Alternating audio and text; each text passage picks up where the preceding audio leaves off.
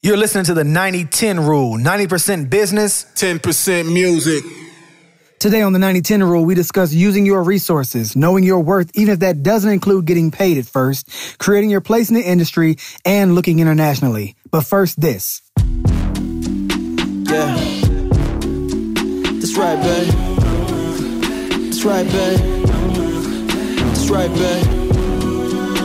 Yeah. That's right, babe. That's right, babe.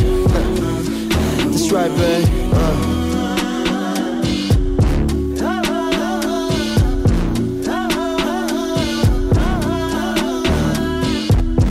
You be acting like you want. You be acting like you don't want it. How you gonna lie to me? Don't lie, stay 100 and put something on it. There's something like you on top of me right now. Breathing on me and I'm breathing on you. It's like making love, but it's more like making magic. We be stopping traffic. We be going this hard. Oh, but you already knew that. But you already knew that. You already knew that, girl. You already knew that. But you already knew that. You probably knew that, girl. Yeah.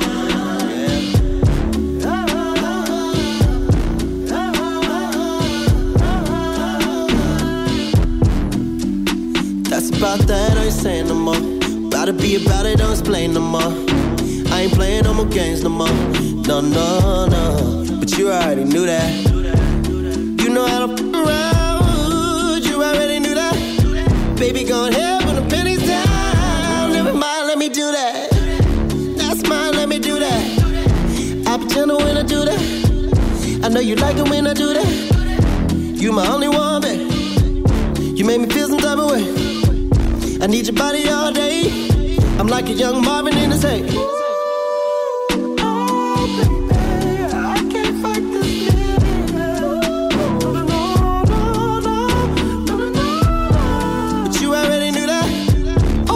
You already knew that, but you already knew that. You already knew that, girl. You already knew that, but you already knew that.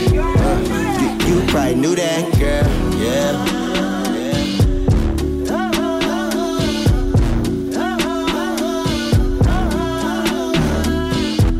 Now let me hear the thing speak back, 'cause I need a little feedback. I won't leave you. But if I do, I'ma be back. I won't leave, never leave you. But if I do, I'ma speed back. I'm in the V with the seat back. Police, 'cause I need that. Real rap. I'm a fiend and I mean that. That's right, babe. You already knew that. That's right, babe. You already knew that. That's right, babe. You already knew that, girl. That was Ro James with Already Knew That, here on the 90-10 rule. But you already knew that. You probably knew that, girl. Yeah. But you already knew that. No, I was, it's almost like a coming of age kind of thing. Yeah. Like you're going into a grocery store or something and some kid is backing groceries. He's like, "Can I walk you to your car, sir?" And you're like, yeah. "Hey, sir?" Yeah, exactly, yeah. Or like in my old neighborhood. Epiphany. Yeah, right. Or like in my old neighborhood, there was a little kid and he called me Mr. Corey. And then his dad was like, yep, that's how you know you're that age. You know what I'm saying? When the 7-year-old calls you Mr. whatever your name is, and you be like, wait a minute. No, I don't feel like Mr. I'm not that. Yeah, I'm not that guy yet. No, like I'm still going to the club, but I'm still, hanging out. Like, when did I become that guy? And it's really crazy for me because I don't have any children of my own. I have 2 stepchildren now, who are teenagers, which is a whole different thing. You may as well be old as Methuselah to them. Right. They think you've been around for forever and you don't know shit. So, it's weird. Yeah. Listeners, we were talking actually about people finding you on Google and learning your resume before they meet you. That's kind of what we were into, and we kind of just started you abruptly there. But I wanted to introduce Corey Webb. He's been through a lot of stuff in the music industry, so I won't even try to pretend like I can say that in one sentence, all the things he's been through. But we're just going to get to know him today and, go into his world a little bit. I'm here with Kevin Davis, as usual. Yeah. I'm Brian Jennings, and of course, our guest, Corey Webb. Hey, man. Thanks, man. Thanks for having me on the show. No problem, man. We're honored to have you here. So just give us kind of an idea. Take us back to the beginning, man. What was your passion? How did you love it? What was the thing that bit you and made you want to do this? Oh, wow. I think I'm probably watching the Grammys or the American Music Awards or some award show. And I'm realizing, all the artists that go up, I want to thank such and so. I want to thank Tommy Mottola, Donnie Ienner, blah, blah, blah, Jimmy Iovine, like all these people. And I'm like, who in the hell are all these people? Like, they must be the one that make it happen. Because I'm watching how artists, are the one-hit wonders here today, gone tomorrow. I'm like, damn, what happened to such and so? I used to like them. And now they, you don't have nothing. So then it just started to sink in with me like, well, damn. But everybody keeps thanking these same people. My favorite artists are thanking these same people. Exactly. Right. And year after year, it's the same people. So all of these people are still around. What the hell do they do? Who are they? Fast forward, I get to college. My freshman year at Alabama State, we're working on planning. I'm witnessing our homecoming concert. That year, it was Gerald Levert, MC Lyte, and LL Cool J for our homecoming concert.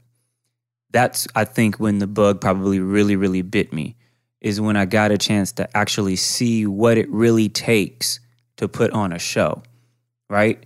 So, from, the planning and, calling the AV company to build the stage and have all the lights and everything to, learning how to fulfill the artist rider and, all that stuff. So then I'm like, whoa, this is real business.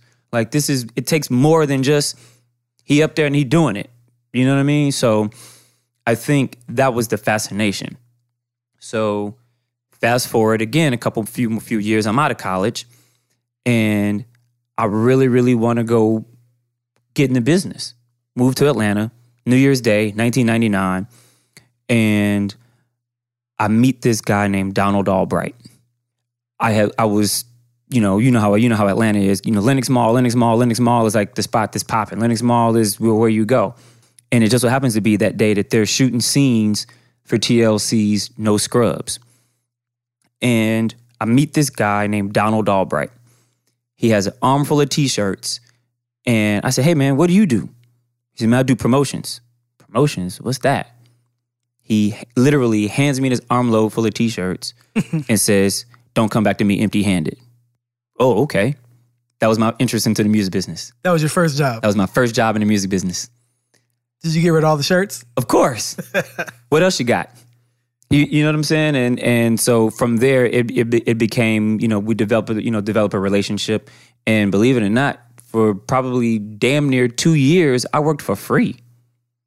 It went from going to Capital City Plaza on Peachtree, which at the time where LaFace Records was, just being the guy who worked for the independent marketing company that, I was on the street team. The LaFace street team. So it was like, where you have to wait in the lobby, wait for somebody to buzz you up. Then you have to come and wait for somebody to walk you down the hallway to go get your promo product and get you, and then go out and, so you can go out in the streets and go do what you got to do later that night. So in the world of promotions, that's how, you learn really quickly how you have to go build relationships with people. At that time, we servicing DJs, we still had records, vinyl records, that's how I met, Empress Cersei, DJ Mars, and all those guys. Hey man, let me help you with your crates. You'd meet him at his car to help him unload his crates out of his truck. That's how you got into the club, so you could go, you know what I mean? So listen, man, and at that time, the name of the company was called D-Day Entertainment. It was Donald Albright, Deshaun Kennedy, Eddie Solomon, Alex White, and what's my man, Stefan? I forgot Stefan's last name. But anyway, they were all together and they were their own little company, their own little team. That was the first time I ever really saw like black people have a business that was thriving, that was doing good. I was like, damn, okay, Atlanta's really living up to the city that people say that it is. Right. You know what I mean? Like, here's an independent street marketing company, you know, that we had, let's see, the accounts were LaFace, Rockefeller, Atlantic, Reebok, and a couple other different companies, where we did the street marketing, the grassroots promotion for a lot of stuff. Like, I remember one year we did a marketing campaign with Reebok for the Peachtree Road Race. And, we handed out just, how they had the little cowbells, they ring the little cowbells, at the race or whatever, but they just had the little Reebok logo printed on them. And, and you do these little surveys and that sort of thing, and you discover that almost 60% of the race was run in Reeboks at a Nike-sponsored event. You know what I mean? So now you're starting to get into understanding what market research is and understanding what, people want and what consumers want and what businesses have to do, or in this case, record companies or, fashion companies, to understand who their consumer really is. Yeah, that was the first gig doing that. I've interned for my man, Leotis Clyburn, who at the time was at Air Control, Ground Control Music, which is the publishing house that, everybody knows a lot of that, So Def stuff, and, even some of the Destiny's Child catalog and all that stuff came through there. Right. And that was simple. I was already out of college, and I was just making J cards for the cassette tapes, for the submissions, for these songs by all of their writers that had to go out. I remember typing J cards for Candy, for her stuff. You know what I'm saying? And having to, send this out, mail it, and when you're intern, once you've learn what a good restaurants are and how to make good coffee, then that's when somebody will actually teach you something. You know what I mean? Or in the studio environment, same thing. Then you learn to patch bay. You know what I mean? Right. So it was that. Then, fast forward to 2001, I have a friend. I met a friend who needed help in the street marketing world, and it just happened to be it was at Def Jam South. And obviously at that time, the biggest artist at Def Jam South was Ludacris and Scarface. However, it was still attached to Def Jam itself. Okay. Then I started going to the office because I lived in Midtown at the time where the office was, and I would just walk up there. Like, what do you need? Just, what we gonna do? I went in there, and I was like, they had a storage room where all the product was, and I was like, damn, this shit here is awful. So I just cleaned it all up, organized everything, put it where it needed to be. Then it got to the point to where somebody recognized it and said, hey man, this dude we need to give him a job. And so that went to, I think, let's see, Luda was out on the anger management tour with Eminem. It was back during the whole Bill O'Reilly bull jive and all of that. And I did tour support. When they had all the tour booklets and everything that needed to go out on the road, I was the guy who packed all that stuff up and sent it out to whatever city they were at. The street teams in the other markets, whatever it was that they needed. I was like the guy in the warehouse who fulfilled all the orders for all the promo product that needed to go out, or the tour merchandise that needed to go out. Right. So, okay. So now, give just to make sure we have perspective here. How many years now have you been doing this? Since you got that first gang of T-shirts from... That was from 99 to 01. Okay. So we're talking about 2 years time span here. Before I actually started getting a check. And we're talking about... I just want to make sure... Before I actually started making, when I actually got a check that said Universal Music Group, right, Island Def Jam Music Group on it. I just wanted to shed some light on the fact that to this point, it was not glamorous. Oh, This was not the kind of thing... I didn't have a car. I was just trying to make it happen. So we're still 2 years in the making. I just want to make sure we brought light to that, okay? Oh, yeah. 2 years in the making, yeah. Please proceed. Oh, yeah. So then, it grew to, building a relationship, and then people starting to realize, then I'm starting to realize, wait, I know all these people. Like, some of these people are my friends. Like, at the time, Erica Gary was the GM at Def Jam South. I don't even know if you remember her. Believe it or not, she went to high school with us. Oh, wow. Yeah. Now I'm looking up like, Erica? Corey? Word? Okay. And then Erica moves on to greater things, and then, then there's somebody else in place. And then I realized, oh, wait, Luda's best friend is a guy that I went to college with. Two guys I went to college with. My man James and then my friend Willie. I was like, damn, we all went to Alabama State together. Me and James played in the marching band together. Then I realized, oh wait, there go Arby, aka Lil Fate, Playboy Fate, Luda's hype man. Damn, he went to Alabama State with us too. Then I'm realizing, damn, there go Taheed, aka Titty Boy. Well, you now know it's 2 Chainz. Right. We all went to school together. Like, oh, okay. So, I'm talking about bumming rides with each other to get back and forth to Atlanta, you know what I'm saying, from college. Oh, okay. Well, this is easy. This is a good fit because now there's a level of trust that exists. Right. Because you're my homie, you're my friend, you know what I mean? Like, we go back. All right, cool. So then the office moves and then, Def Jam South kind of sort of, it's still just an imprint and not a real label. Just it's really DTP. Right. And so the way that that Chaka ended up getting me paid was, and then shout out to my man Sean Williams, Shawnee Lude, who's down in New Orleans now. But for getting me paid was, all right, he's the guy that's the street team for Def Jam in Atlanta. So go run that. So now that means, Joe Budden is a brand new priority, anything that's Rockefeller, all that, Murder Inc. stuff, Ja Rule, Ashanti and all that. So I'm working these records too in the clubs and in the streets and doing that sort of thing. But meanwhile, the priority, quote unquote, is disturbing the peace. That parlays into when Def Jam starts saying, okay, we're going to cease operations this way. We're going to, however the business shakes out, and they're going to, DTP gets a new office, everything moves, and then Def Jam is like, okay, they start trimming the fat, laying everybody off. Chaka came to me and was like, hey man, don't worry about it. Chaka and Luda was like, don't worry about it. I got you. Before we get too far away from it. Yeah. Tell us what working a record means, just to make sure that people understand what that actually entails. Oh, that's a whole conversation by itself. But we just talked about building relationships.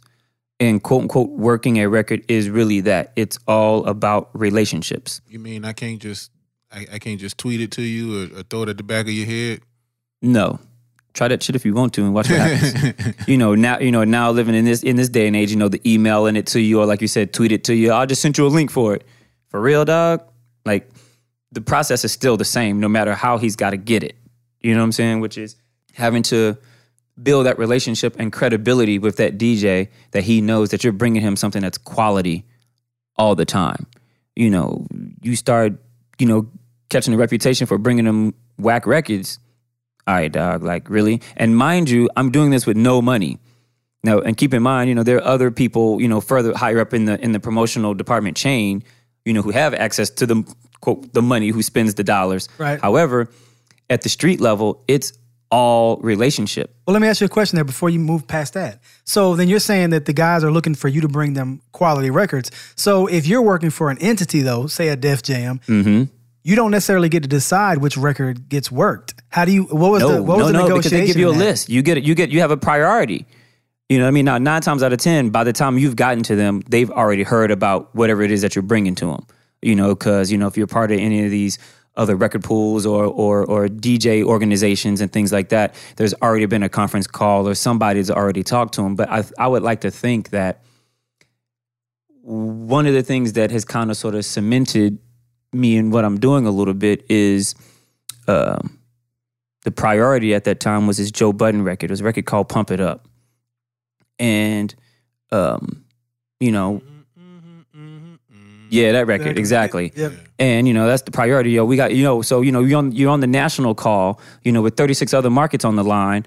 And, all right, Corey's down in Atlanta. We got to get this record popping in Atlanta, man. You know what I'm saying? Kevin is like, we got to get this record going. And even, Russell's putting everything behind it, too. Russell still wasn't the president of Def Jam. Kevin Liles was. However, Russell still had influence and was still putting his hand on certain things, right? So, well, okay. Now, me not knowing, this is now just quick story, this is my introduction to Frank Ski, actually. Kevin gets on the phone, he's like, yo, Atlanta, make sure Frank get my record. Okay. I didn't know Kevin Liles and Frank Ski were best friends. You know what I'm saying? So, yo, Frank, I got this record. It was this kid, Joe Budden. Okay. Throws the record on. Little did I know, Kevin checks in, into Atlanta. Kevin got family down here. He comes to Atlanta a whole lot. And so, yeah, man, you get my record. Oh yeah, this little kid named Goose, got me the record. Cool. Got that record cracking. I mean, I think I put probably 30, 40 points on the board with that record. Like, at Mix Show, getting the record going. You know what I'm saying? Record popping in the club. Like, oh, okay, yeah, this Corey guy, it seems like he knows what he's doing. So, but I like to think that I've just simply been fortunate in what I do, that I've delivered hits consistently. Not that was any doing of my own. It's just that this is what's got handed to me, and I'm just the messenger. You know what I mean? But working the record, there actually is an art to that as well, though. Absolutely. And that's what I'm saying. Like, okay, so example. Right. Everybody else that comes to the club before me is pumping the DJ full of drinks. He's sending they sending a little stripper chicks over there to him and all that sort of thing. Well, I come with one of these. Bottle of water. Actually, 2 of them. Do just this. There you go. I got this brand new, this Jay-Z record.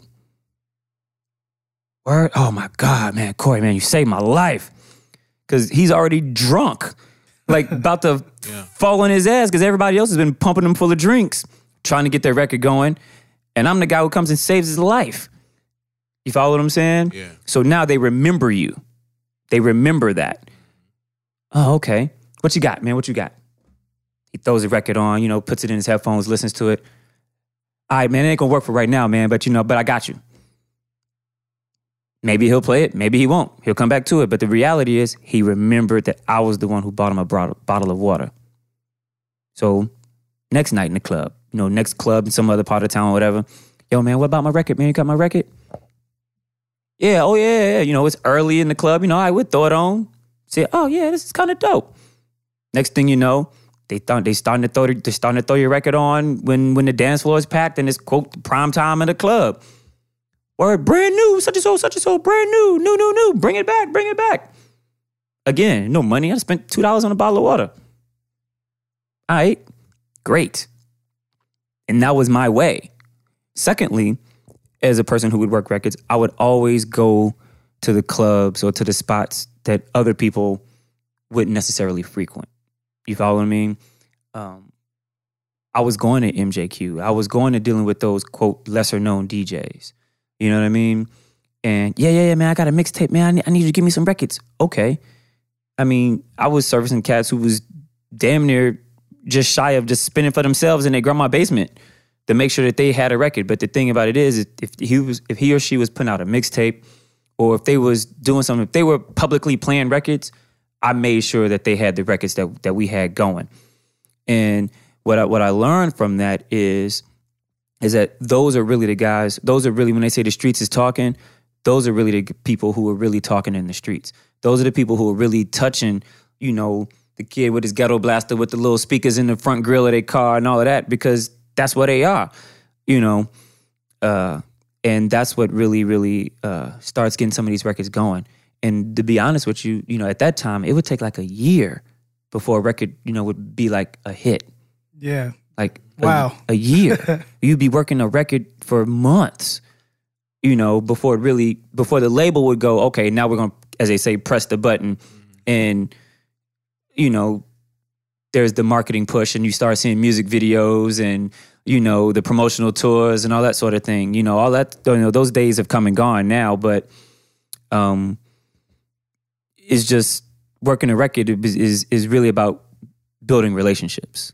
It sounds crazy because it's like when the new song becomes popular, nobody really realizes how long it's really been working. Like, it just seems like, oh, this is what the DJs are playing now. Right. And, okay, so yeah, everybody's like, right now, everybody's on Fetty Wap, and he just kind of came out of nowhere. Or even a better example, the new Justin Bieber record with, Diplo and Skrillex. That record was released, and even in this digital age now, it's still, the principle is still the same. That record was released in March. They just dropped the video last Thursday. I still haven't heard this record. But understand what I'm trying to tell you. Understand this. The record was released in March. They just released a video last Thursday. between Thursday and Sunday, 16 million views on YouTube. Wow. From a record that was released nationally in March. Now, boom, zoom to the moon. Exactly, the same thing. So these records are being worked for a period of time before they pop. You know what I mean? So there is effort that's put into it, and none of it's instant. And it's worse these days because you have all the social media and the internet and that sort of thing. People think that it's instant, and it's really not instant. Even in this digital world, it's still not instant. Like, I think what's so amazing to me about listening to you tell your story is that, like, when I think about the different artists who are talented and have told me, like, you know, whatever excuse they gave me about why they aren't on and popping, it's a lot of times they say, oh, you know, I ain't got the team, or I don't have the money to be able to do it like that. Well, so it does require each of those too now. Let's not get it twisted. Of course. But I'm listening to you talk about how you did it for no money and how you worked a record for over a year, when most time, like, most artists are not working their record. Now let's not be totally naive about my story. I mean, I was handing a DJ Jay-Z records, Ja Rule records, Ashanti records. Well, you know what though? But you're right, because even then Ashanti was new. However, Def Jam as a label was known for producing hits. So I did have that. You know what I'm saying? LaFace was still a company, you know, that was known for producing hits. You follow what I'm saying? So you kind of sort of still have that brand association that's, you know, that you get to use. However, it still becomes like, okay, who the hell is this guy? You know, I don't care if, you know, if you got the, you know, I'm handing you gold. There's still a level of trust that has to exist because ultimately what ends up happening is the DJ puts his credibility on the line every time he tries something new. He puts his credibility on the line with his listening audience. Anytime he tries something new, brand new, right? Bring that back, brand new. And you can tell when it's so contrived. You can tell when it's forced, and you can tell when it's genuine. You know what I mean? So it's like, I don't care how much money you have. I don't care, you know, whatever record company you're from. While, you know, and we could even talk about payola and all that sort of thing. And even if you're doing that, the relationship still has to exist. You still have to know the gatekeepers. You still have to be able to have relationships that even gets you in the door to even be able to go talk to whomever you need to talk to, or to see who you got to see to maneuver the way that you need to. You know, ultimately, at the end of the day, you have to protect your reputation at all costs. I actually one time was in a club. It wasn't a very popular club as far as the Atlanta clubs go. Mm-hmm. The DJ actually said prior to playing the song, this guy just brought me this record, so I'm going to give it a try. He literally fronted him because he didn't know the guy and he wasn't willing to put his reputation on the line. Right. But maybe some money had changed hands. I'm not sure. He actually said it though. He was like, yeah, this guy just brought me this record. We're going to see how this goes. He didn't even play the whole record. But I mean, they never play the whole record. But right, exactly. He didn't even give it a full verse. Because if it's whack, like, dude, because the crowd is going to look at you like, right, like, dog, what are you doing? You know what I'm saying? Right. And then, you know, if the crowd starts dwindling, then the promoter or the club manager is going to start looking at you like, hold on, bro, now you're costing me money. Right. You know what I mean? So, you know, why you in here? You know, it's bad enough that you got in here for free. You ain't spend no money at my bar. Like, dog, what are you doing? Right. You're an obstacle. So, chasing my dream. All right. So Shaka tells you that we're going to find a way to get you paid. That's where we are. Oh, yeah. I mean, so he did. You know what I mean? So what happens is, you know, when Def Jam starts releasing people and start, you know, changing things, and I presume at that time, you know, there were just management changes, leadership changes. You know, Def Jam was, you know, is owned by Universal Music, you know, and all of that stuff. So you know how they're a big, large multinational corporation. So you know when changes start happening, you know who's always the first to go. Everybody, last hired, first fired, people at the bottom. All right, Chris and Chaka was like, Goose, don't worry about it, I got you. I was like, well, damn. You know, that typically tends to make you loyal to a situation where, when a person looks out for you. You know what I mean? When you find yourself in a situation, where, well, damn, what am I finna do for money now? I damn sure don't want to go back to working at the Home Depot. I damn sure hated, MCI, and it just so happened that I was fortunate. Let me be totally clear. I was fortunate enough that out of school, I also had a pretty decent paying job. When I was working for free, for a major telecommunications company, making a pretty good living. So believe it or not, you're not the first person to say that, and that's very valuable. You do not need to quit your job to recognize your dream in the music industry. Oh, absolutely. Because just like you said, it takes money to make money. Absolutely. You know what I mean? You have to be able to sustain yourself and to sustain your lifestyle while you're, quote, chasing the dream. It's kind of foolish if, what your mama used to always tell you, you got to have something to fall back on. Well, just so happens that at that time, this major telecommunications company went out of business, and I got paid a decent severance package. So I was able to then go pursue my music thing full time because I had some money in the bank, and all right, let's go do it. And I went and did it, and parlayed that into a check, and then parlayed that into a job. I created my position. I created, what it was that I started doing over there, and I could probably honestly say I probably did a little bit of everything that needs to be done at a record company. All the way from, being on the street team to, driving from city to city, promoting to, I'll give you another good example. If you remember that kid out of St. Louis that DTP had. Chingy? Yeah, Chingy. I would never forget it. We were leaving out of the club. At the time, the Def Jam office was behind one of Alex's clubs, the one up there in Midtown. What was it? Visions. Yeah. It was my birthday. Drunk as shit. Leaving the club for my birthday. And my boss tells me, all right, man, here's some money. Take the van, go meet Chingy in Cincinnati. Wait, what? Dog, I'm drunk. Wait, you want me to drive to Cincinnati? Like, what? Huh? Yeah, come on, man. Just go get some coffee, get some Red Bull, man. Go meet Chingy in the tour bus in Cincinnati. Okay. Now, mind you, a couple of weeks prior to that, I told Chaka, like, dog, I don't know about this. I don't believe in it. And believe in it meaning Chingy? Yeah. Okay. And at the time, the DTP as a group, with Luda and all the, Sean and everybody else as a group had an album out. It was the Golden Grain album. Yeah. And they had a single on the National Security soundtrack. The movie with Martin Lawrence in it, movie National Security. Right. And that's a funny story too, but I'll tell that later. But Chaka says to me, that's why you do what you do and I do what I do. You go out there and go do what you do. Let me do what I do and watch what I tell you. Okay. I drive to Cincinnati.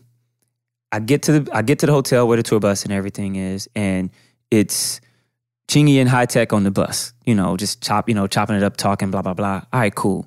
In my mind, I'm thinking, what the hell are we finna? What am I doing? I'm really thinking in my mind, well, what am I doing out here? And so that was June. I think I came home September. From One Night at Visions. We had sold 3.3 million records. We were going from city to city. I remember being at King's Dominion in Virginia, and Chingy was doing in the kiddie pool, at the little water park at the kiddie pool, singing that little song for the radio station promo. Like, we were literally small town to small town, big town, small town, city to city, station to station, event to event, nonstop. Touching the people. Literally. One by one. Quite literally. Working. Hard. Yeah. I'm talking not sleeping. Ooh, that'll real work. Dog, I logged 54,000 miles on that run. That's crazy. I had to come back to Chalk and be like, all right, dog, you win. Like, okay. I get it. Yeah. Exactly. Yeah, exactly. And that was the real learning lesson. And that was a turning point for me, actually, because I got a real opportunity to see how records are, quote, worked at a different level. Right. That's when you get to meet the label reps and the people, who got the relationships with the program directors at the stations and, and at retail and doing the in-stores and understanding, the marketing at a bigger level. To see how it happens on a national scale when you're doing 106 in Park and MTV, when you're doing TRL and all this other stuff, and then watching Chaka and Chris and them really take the chance when we did the Chicken and Beer tour. That was a tour that they did themselves. They put up the money for themselves. It was Luda, Chingy, David Banner, and this other act out of the West Coast. I want to say it was like Chaos or something like that. I don't remember his name. And, we did 33 cities in 42 days. Like, whoa. You know what I mean? Like, what the, so then it was that moment I had in college when we were doing the homecoming concert, but it was that every night. And you realize this is work. This is a real job. I remember my mother used to be like, Corey, so when are you going to get a real job? Mom, what do you mean when I'm going to get a real job? Mom, I get a paycheck that says Universal Music Group on it. Like, what are you talking about? Real job. Like, go Google it or something. This is a multinational company, you know what I'm saying, that pays me a check to go do what I do. Like, I get a per diem when I'm on the road. I don't even have to spend my own money to go eat. Like, what are you talking about? My rent's paid. Like, what are you saying? Right. And then, and there were just so many valuable lessons that I learned just simply being around, understanding and learning, what the A&R department really does, understanding what A&R administration is, and then learning publishing and split sheets and booking the studio and like, when you're at a small indie label like say a DTP and at that time that was building and developing a roster, like you really realize like this is business. This ain't fun and games. This is real deal business, and you're playing with somebody else's money that has got to produce a result. The same way, you go work at FedEx or UPS or, wherever. Like, you're charged with a task and a responsibility, and you got to go do it. And so, while I was at DTP, I still got charged with some of those same tasks I was doing for free, which is, when we moved into a bigger office, I had shelves now. Then, okay, build me these shelving units. So now I had a place to put all my poster boards, all my CDs, all my stickers, all my, all the vinyl, I had everything in an orderly fashion. So whenever anybody needed anything, they had it. Right. Okay, the team in Cincinnati needs blah, blah, blah, blah, blah, blah, blah. Okay, the team in LA needs yada, yada, yada. You know what I mean? The team in Dallas needs. And so then you become the manager of all of that. And that's logistics, whether you realize it or not at that point. Now it's like, oh, okay, damn, the budget's $300,000 and I got all of this product to manage and ship out and send out and, and be mindful of that sort of thing. And just make sure that, again, that we touching the people. So, yeah. What was the next phase then? So DTP. Yeah, so the next phase after that was, then I became what they call an artist development representative at Universal Music. And I was assigned to Universal Motown record label. So as an ADR, then that's really a marketing position. So it's really not artist development, but in Universal's philosophy, it's artist development or developing artists, meaning the artist that's new. We were talking about that. It takes a year and all that sort of stuff. So I was the guy who had to put together all of the planners and recaps and I bought all the billboards, taxi toppers and bus shelter, ads and that sort of thing, the end capture, at the time when record retail was still, around, how you see the big, large cutouts, of the artist at the end of the, of the aisle in the store and all that sort of thing. I was, so then that's what they call P&P, price and positioning. So I was the guy who did a lot of that, the shelf space and knowing, how we going to put this and going to check to make sure that, the shelf space that the distributor, purchased with the retailer is, that we're getting what we pay for and, and visibility and all that sort of thing. So that was interesting in of itself, because working at Universal is no different than if you work at Xerox, IBM, or, in the corporate office at Coca-Cola. Like, you don't get to see none of the artists. You don't, none of that. It's the product. Like, and that's the term. It's product. There's a wireframe that you fit into. And exactly. Right. Exactly. The product is this. There's somebody that's listening right now that cannot picture Universal Music to be like FedEx. But it is. On the corporate side of things, it is. Oh, that takes all the glamour off of it. Dude, but that's how these companies generate millions of dollars, is because if there isn't a system in place for how you market, promote, and the big thing is distribution. That's really the business that Universal is in. They are in the distribution business. There's make no mistakes about it. They are in the business of distributing music. Music is their commodity. That's their product that they sell, right? Now, we have to understand that the record labels, the record companies, are the customer of the distributor.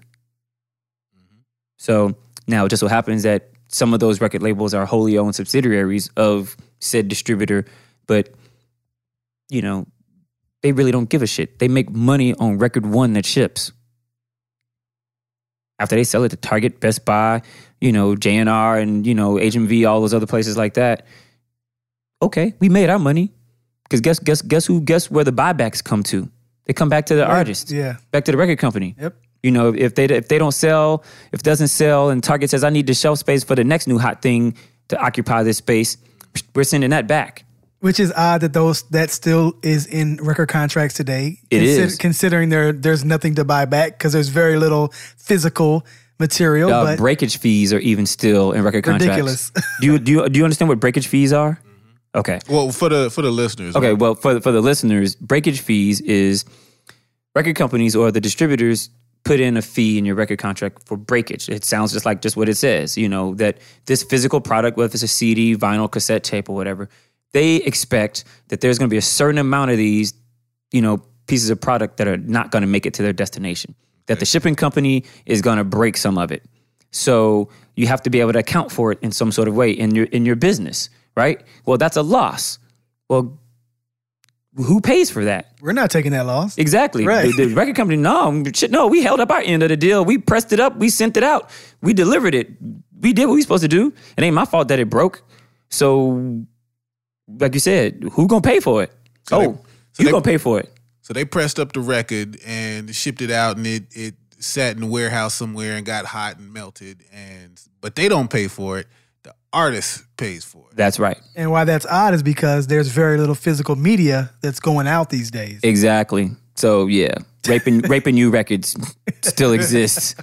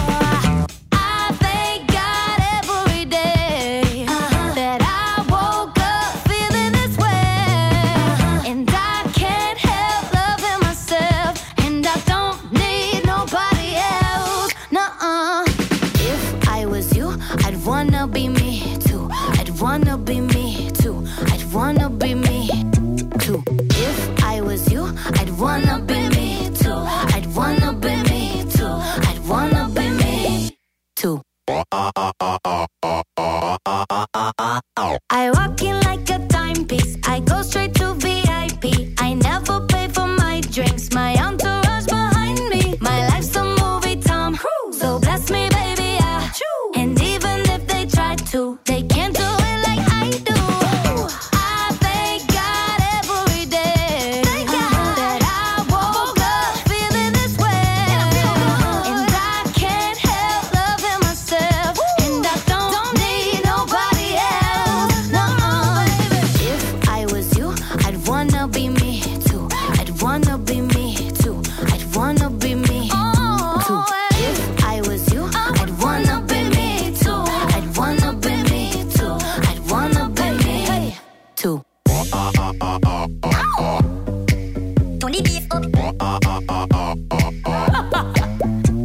So. Let's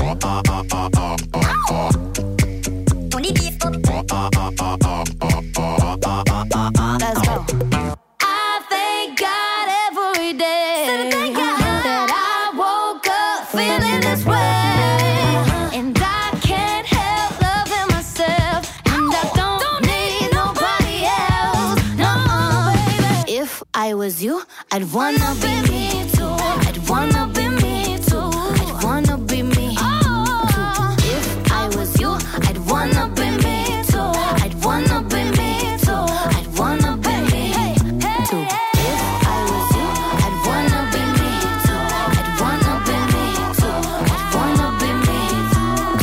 If I was you, I'd wanna be me too. That was Megan Trainor with Me Too, here on the 90-10 Rule. Me too. Man, let me tell you, record contracts, man, they may as well be indentured servitude. Like, that's like sharecropping.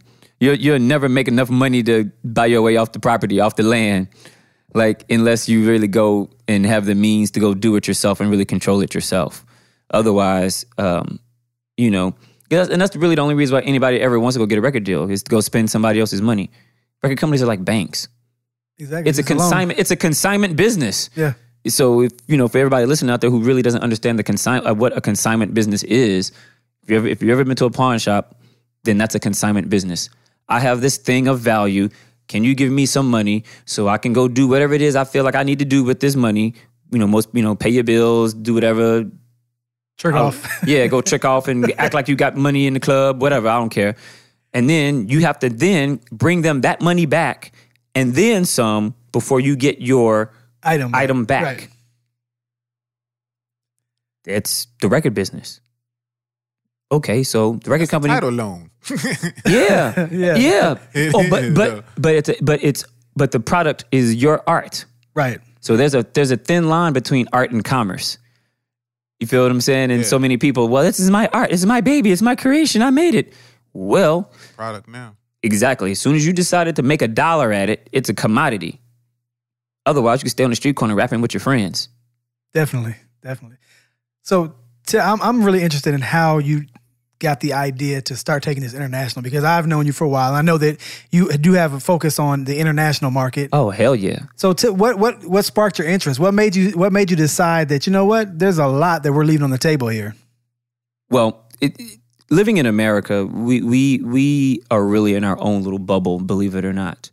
America is the largest music market on the planet. So, we buy, sell, distribute, and generate more revenue when it comes to music than anywhere else. So living within that microcosm, it's like, okay, it's a crowded space, right? It's, I can't afford to compete with a Def Jam. I can't afford to compete with Interscope, you know what I mean? Or any of these other big companies, because, they have their roster of artists and they have their, catalog that they own, that they go license and generate, other avenues of generating money. And so I'm like, well, wait a minute. Let's back up a little bit. Having dealt with some of these other record companies, having gone to, from DTP to Universal to, coming back to getting into promotions and doing promotions with Interscope and Interscope, Geffen, A&M, and, dealing with, folks like, Kevin Black, Keenan Johnson, all those guys, and really learning from them and understanding that, other aspects or other avenues in the music business. I was like, oh, okay, I could go do this somewhere else. You go play the game somewhere else. You start, looking on the internet, you start Googling, you start learning, you start figuring out, well, wait a minute. How is it that these other international artists can come over here, and basically become a one-hit wonder, or, hit big, or you learn that, damn, they're stars, where they are, and then you start realizing, well, who's the independent guy over there? Who's the independent guy over here? So then, because you're from America, and then particularly because you're from Atlanta, and that has the history that Atlanta has and the reputation that Atlanta has, then you can go other places and, kind of sort of start some of the smoke and mirrors and sell yourself a little bit. And, and then you actually pull it off and yeah, that's how you start going. I mean, for me, the international thing was really born out of the need to grow a business. Myself and a former business partner, we had a business called Mogul Tunes. It was a online new music discovery sort of thing. And in doing my market research or trying to figure out or trying to learn how we're going to promote this thing, how we're going to reach, what we're going to do, I learn about and I come across this event called Midem or Midem, depending on your dialect. It happens in the south of France every year. And then I learned that at that time it had been going on for, the last 40-something years. Wait a minute, how in the hell I missed this? And this big, huge international music thing. If the big Cannes Film Festival that happens, everybody's heard about that, right? If that's that for movies, then Midem is that for music, right? And so I've discovered what this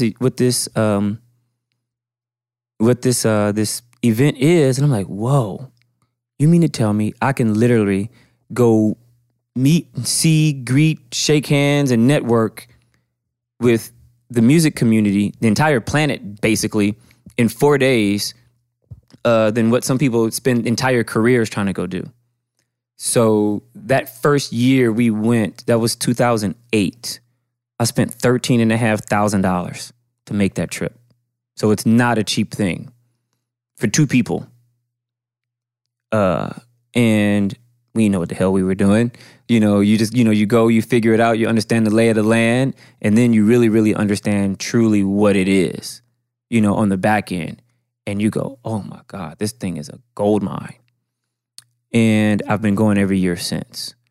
And then, the next year, I see, okay, is Chuck D and his attorney.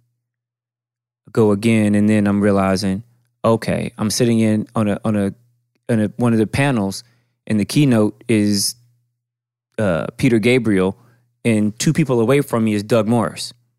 For those of you who don't know who Doug Morris is currently the CEO of Sony Music. So in other words, that's L.A. Reid's boss. Do you understand what I'm saying? And he's sitting in the audience taking notes. So I'm like, oh shit, this really is the business of music internationally. Like understanding that we live in a global economy, and we live in a world where this is where it really happens. And then so the year after that, I'm like, oh, look at this. YouTube, Ford Motor Company, Samsung, Ogilvy and Mather, which is a big, huge ad agency. YouTube partnership. That's where these deals are getting done. Oh, okay. So, so now I've learned how to navigate it. Now I really figured it out. Now it don't cost me $13,500 to go no more now. I mean, it's still not a cheap trip, but I'm not spending damn near $15,000 to go anymore. And then just finally, this year, I really took the leap of faith and really started to go and do things and go try to go broker some deals on my own. And went and did it. And, did some things in Japan, South Africa, and then even with another artist out of, she's Jamaican, but she's based in Spain. Freaking amazing. And then, so it's, so some of the deals and some of the things you go do is, for me being a consultant now, and, it becomes about creating an imprint or an impression for a lot of international acts in the States to be able to break into the U.S. market. And even if it's something that's mild, it's another step or another footprint that they now have that they didn't have before. Dealing with publishing, and licensing, there's, TV shows, films, that get released all over the planet that you have opportunities to get placements and generate revenue. It's not just in America. Or even if you do have a major label deal here in America, your deal may not necessarily include international rights or international stuff. You might be able to go and broker a deal. You might be signed to Atlantic here in America, but you might be able to go do a deal with, say, Gallo Distribution in Africa, who owns the license to distribute Warner Music on the continent of Africa.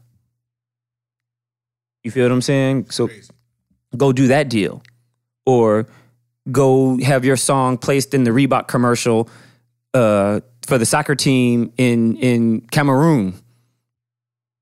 So basically what you're saying in lay terms is layers to this. Oh, shit, yeah. It's thicker than any onion that you know, bro. Yeah, you got to. And so the thing is learning how to figure out, A, what you want to do, and then B, understanding and figuring out how to go navigate it. And so for me, I was fortunate enough that I've made a certain amount of money and been fortunate enough to still have an occupation, when some of the other stuff is gone, you still got to have something to sustain you. So then that way you can afford to go do other things. And so here we are, finally, so to kind of sort of get back to the story a little bit then is, I started my own company 3 years ago. It's called the Webb Consulting Group. And I do just that. I'm a consultant, no different than what, say, a general contractor does when it comes to being on a construction site. He knows how to go get the right plumber, the right electrician, the right concrete people to pour the foundation, to pull all those things together in order for you to make it happen, for you to build your house or to create your building. It's no different in business. When it comes to having to architect whatever it is, whatever product it is you want to release. So, like, if I'm understanding you correctly, like and I'm saying this more for our listeners, but if I am a musician, because people always want to send their demos in or get you to listen or something like that, and they want you to change their life, go get them a record deal and get the record popping and make them famous. But so what you're saying is that I know a lot of famous broke people, by the way. Yeah, well, that's another episode. Yeah, we'll do that next week. Okay. But so yeah, I mean, you turn the lights on, you make it happen. You run the route, and you know how to get it done. Right. Pretty much. And there's a cost associated with doing that. But of course. The game is to be sold, not told. Well, everyone, and I think there's definitely a ton of misinformation out there. Oh yeah. And because of what people have seen, they feel like it's an overnight thing, and everybody believes in the Cinderella story. Right. I think that's the one thing that the music business still has. That, and it may never go away. I don't know. Is the Cinderella story. Is that somebody heard you singing in some smoky club and he says, "Hey kid, I think you think you're great. I want to come sign you." Like, those days are long gone. But the allure of such still exists, however. As long as there's terrestrial radio and somebody to make you feel like that they blowing you up, they think that that's going to equal all the cash, all the, the limousines and the jewelry and the, popping bottles. Like, that money got to come from somewhere. Well, I kind of like getting the perspective of everyone. So what do you think the new business model is going to be? With so much streaming going on now, and a lot less physical sales, what do you think the next thing might be? And I don't want you to give away any of your trade secrets or anything, but just kind of I'm gonna tell you broad this. strokes. The chief investment officer was her title. Her name was Vanya Schlogel, the lady that was speaking at Medium this year. She's the chief. You can go Google it. She's the chief investment officer for Tidal, which is, everybody know the new streaming service that Jay-Z is heading up and all that kind of stuff. What a lot of people don't realize is that was a $57 million acquisition of a product/service that already existed, that was already in 47 markets globally. Right. Let's just let that be known. And this is a woman that was hired away from Goldman Sachs. That was nothing more than the casual music listener than anybody else. Right. So we have to understand that this is the world that we're living in. And she's one of the people that say, hey, whoa, pump the brakes. If we keep going this way, we're going to be giving it away.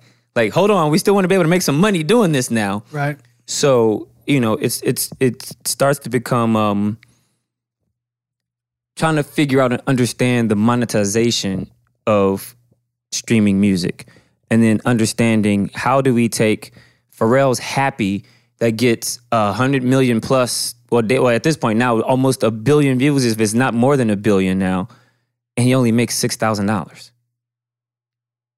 Yeah, which is absolutely ridiculous. That's a huge disparity, in the revenue that's generated, in the streaming world now, because of how companies and all these weird ass calculations that they have, which is fractions upon fractions of a cent, that gets, revenue that's generated for all of this exposure. Right.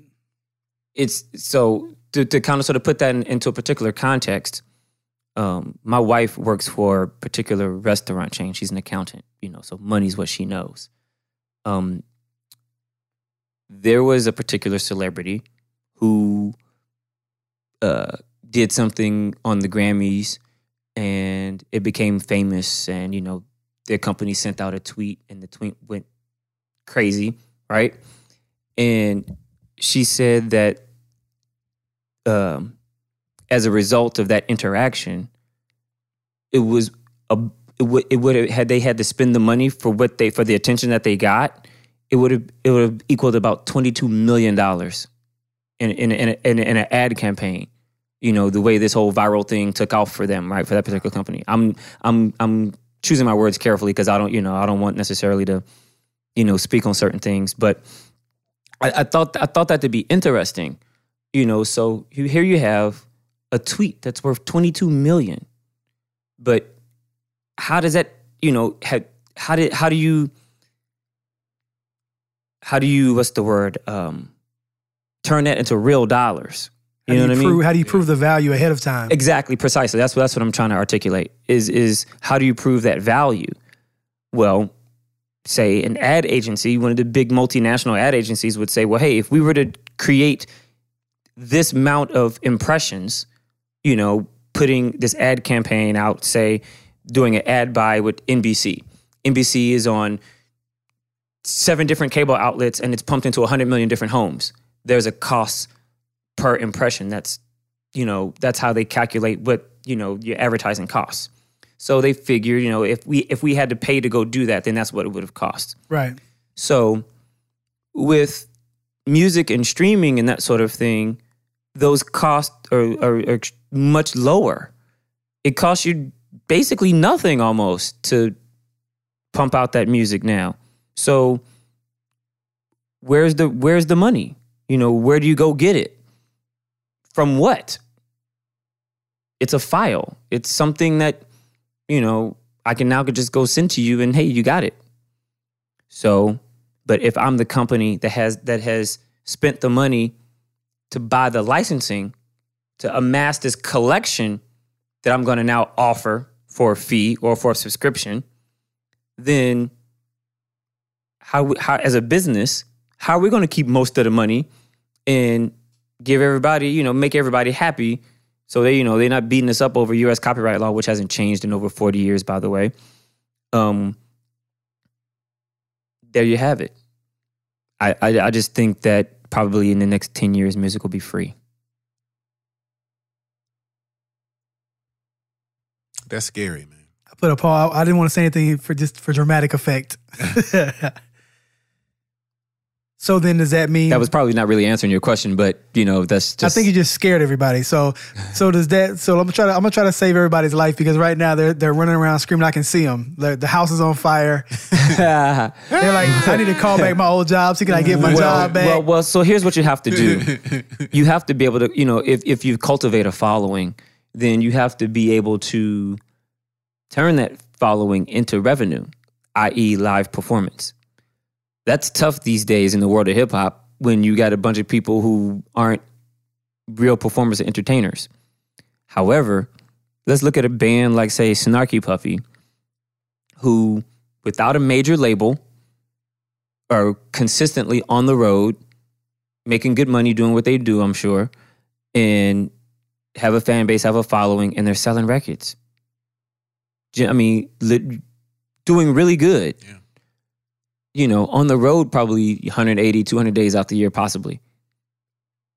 You know, if you look up their tour schedule. You have to figure out other ways other than just selling a record, other than just getting your record on the radio. Hell, they won a Grammy with Layla Hathaway, and you've never heard their record on the radio. So it kind of sounds like you're getting close to the concept of quality over quantity in a sense.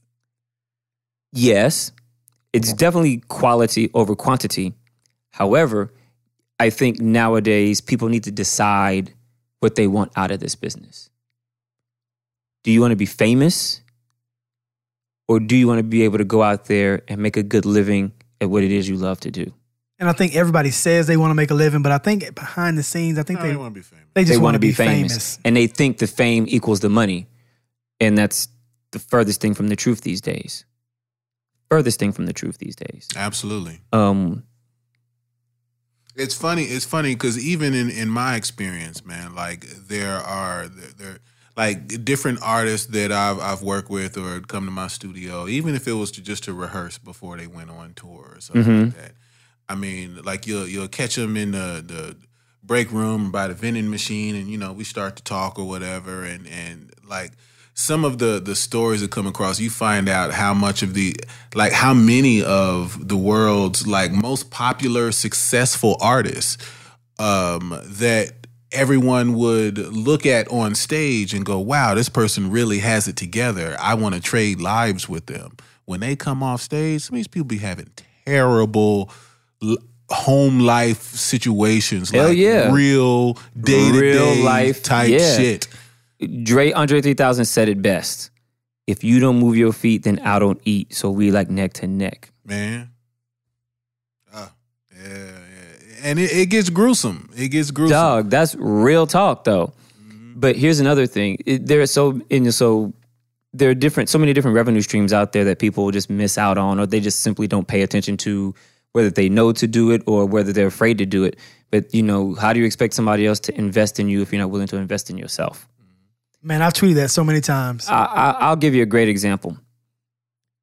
Me, you, and you get together.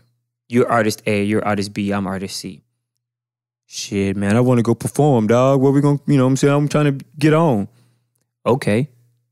I'm now here's the free one. Let's see who's going to do it.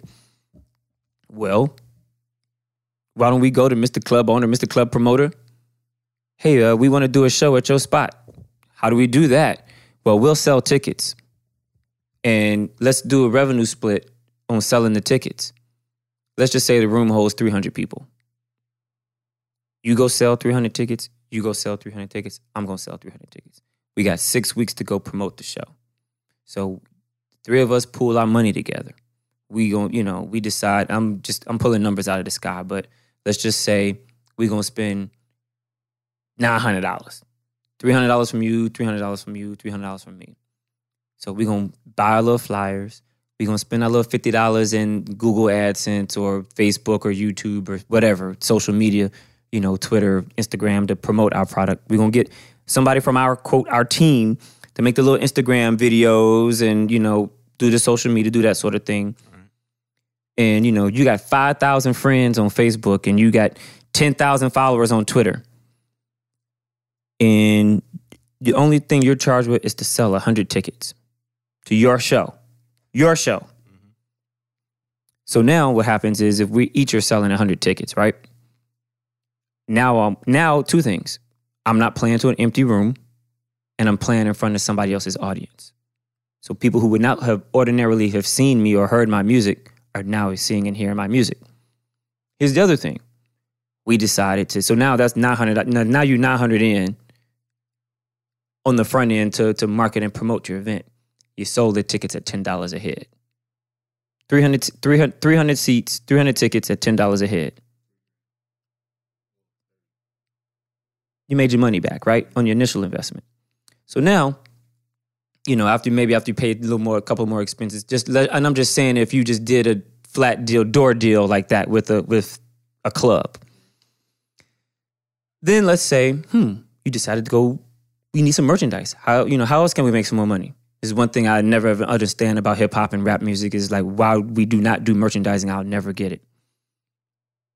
You can go buy a box of 72 t-shirts, and have them printed for about $300-$400. I'm just, again, guesstimating. So, it costs you $6-7 a shirt. Go make these shirts. Well, you can sell your shirts at the venue. Let's just say $20 a shirt. Well, nice shirt, got the cool little design, with your name on it and everything. Statistically, the general rule of thumb is that 37% will buy something if you make it available. Because people always want to support you, right? So now you've promoted yourself on the front end, and you got all your friends, family, and other strangers to come to the show. Now they want to have something to remember you by from the show, especially if the show was good, right? Let's just say each of us were good at our show. I just told you 37% will buy something. So now, out of the 300 people that showed up, 37% is how much? A little more than 100 people. A little more than 120 people bought something at $20 a lick. So now 20 times 100. Now you've made that money. Oh, but wait. So now these people have now become walking billboards. So now, but then there's still the music. Here's my new CD. Buy my CD. CD's $10 a piece, $20 a piece. So I'll just say $10 a piece. CD's $10 a piece. You sold 100 CDs. Great. We made that money. Oh, but wait, let's sweeten the pot. You buy my album, get a free mixtape. So now here's the three of you who just made close to $5,000 in one night for 6 weeks worth of work. And then you go do that someplace else. And then you go do it again. And you go do it again. And the next thing you know, go out of town. Draw a little circle around the radius of where you live. Drive an hour. Do it again. 2-hour circle. Do it again. Come back. Start over. Do it again. Before you know it, in 6 months to a year, Doug, you could easily be the support act for the larger major act now, because now you're a draw. People know who you are. But nobody's willing to put in the work. Or if you go make that $5,000, don't go trick it off at Magic City and thinking that you the shit now because you didn't have a decent show. No. Pay for your next event. Yeah, go pay for your next event. Like, I don't understand why people don't want to go do that. It's called working. Oh, I remember, because you want somebody else to go pay for it and do it for you. Sign me, put me on. Yeah. I got somebody in my inbox the other day that was kind of like, and like, I don't know this guy from a can of paint. Like, I've never met this person. Oh, I get him all the time too. Online. Yeah. Yeah, But yeah, and it come to it's like, yeah, hey, if you're not so busy, how about you change my life? And sure, I could send I you some else of to do my for music. this afternoon. I'll change your life. Yeah, okay. I'll spend my time listening to your music, and we can sit in the studio and smoke weed all day. And yeah, man, we pumping out these hits. Really? No, sorry. That's not work. Yeah, that's not work. Corey, we really appreciate you taking time out and coming to sit with us, man. Do you want to let people know how to get in touch with you? It's real simple. CoreyWebb.com. There you have it. Ding. Once again, we appreciate you coming by. Hey, Brian. Thanks, man. I appreciate you. Visit us at the9010rule.com. That's 9010rule.com.